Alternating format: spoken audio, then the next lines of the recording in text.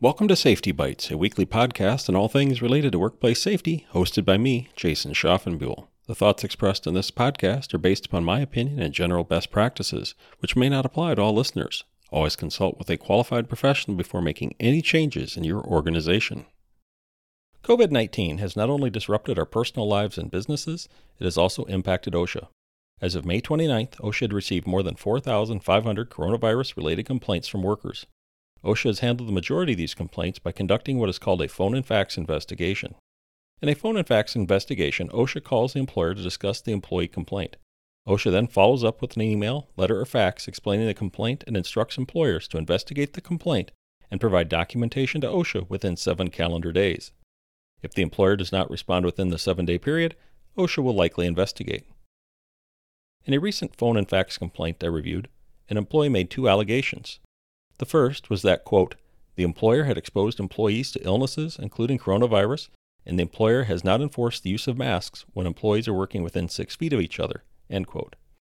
The second complaint alleged that employees, quote, are exposed to illnesses, including coronavirus, and the employer has not ensured shared surfaces and computers are cleaned and sanitized in between use by different personnel, end quote. In the formal response to OSHA, the employer discussed the changes made to the workplace more than a month before the complaint was filed, how masks were provided, and that direct contact with customers was eliminated. The employer was able to take pictures of the mask and provide copies of the invoices for the masks ordered, and provided a copy of the written procedure the employer had adopted requiring employees to wear masks.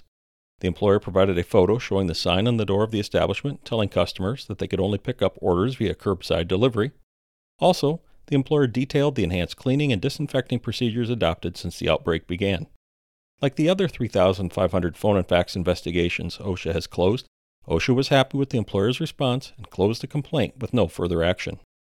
Because OSHA does not have specific regulations related to protecting employees from pandemics, OSHA says it will utilize the General Duty Clause to protect employees. The General Duty Clause requires employers to provide employees with a workplace that is free from hazards in the workplace that are likely to cause serious injury or death. Given that individuals have passed away from COVID-19, OSHA has little to prove that SARS-CoV-2, the virus that causes COVID-19, is a legitimate hazard, so employers are left with the burden of providing a workplace that prevents employee exposure to SARS-CoV-2. For employers, this means that they need to comply with the local, state, and federal guidelines specific to their industry that have been provided to minimize COVID-19. While I admit that this sounds easy, I recognize it's a challenge. In addition, some individuals feel that the guidelines are too burdensome and not necessary, while others may feel that they are not enough for safety. That is the balance that regulators are challenged to achieve with any safety regulation. So if you are like me, you may think that OSHA's first COVID-19 related citation would be a general duty citation because an employer did not take minimum precautions to protect employees. Well, we would both be wrong. On May 18th, OSHA issued a violation to a nursing home in the state of Georgia with a proposed penalty of $6,500 for failing to report within 24 hours the hospitalization of an employee. Actually, the employer had 6 employees who were hospitalized around April 19th, but OSHA wasn't notified until May 5th. The focus of my podcast last week was on OSHA's recent decision to require employers to determine if an employee's case of COVID-19 is work-related so they can be reported on an organization's 300 log. From April 10th until May 26th, only employers in healthcare, emergency response organizations, and correctional institutions had to record work-related COVID-19 cases on their OSHA log. This citation, however, is actually a subset of OSHA's record-keeping requirements. OSHA requires that any employer report the death of an employee within 8 hours.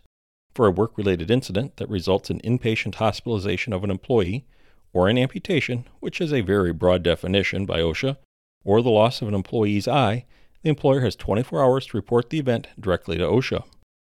In this case, OSHA is alleging that the employer failed to report the hospitalization of 6 employees in a timely manner. What is interesting is that OSHA does not mention COVID-19 or coronavirus, just that the employees were hospitalized. There is no information provided by OSHA, the news media, or the employer involved indicating that the employee conditions were the result of COVID-19, other than OSHA saying it was their first COVID-19 citation. Because the signs and symptoms of COVID-19 do not arise immediately upon exposure to SARS-CoV-2, and it can take a day or more to get test results confirming COVID-19, it can take time for an employer to know that an employee is positive for COVID-19.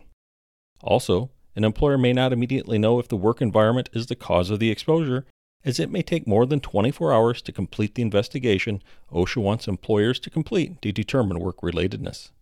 What OSHA requires employers to do is to report the hospitalization or death within the time frame indicated as measured from the time the employer realizes or obtains information that the incident is work-related and the employee is COVID-19 positive.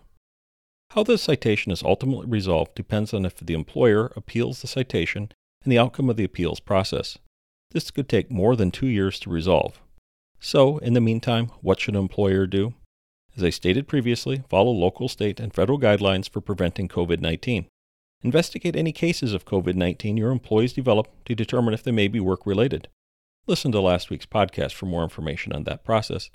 And if an employee dies or is hospitalized because of COVID-19, report it to OSHA as required. I hope all of you are healthy and wish you the best of luck as we progress through this pandemic. I hope you enjoyed this podcast and will join me next week. Until then, please make time each day to create a safer workplace.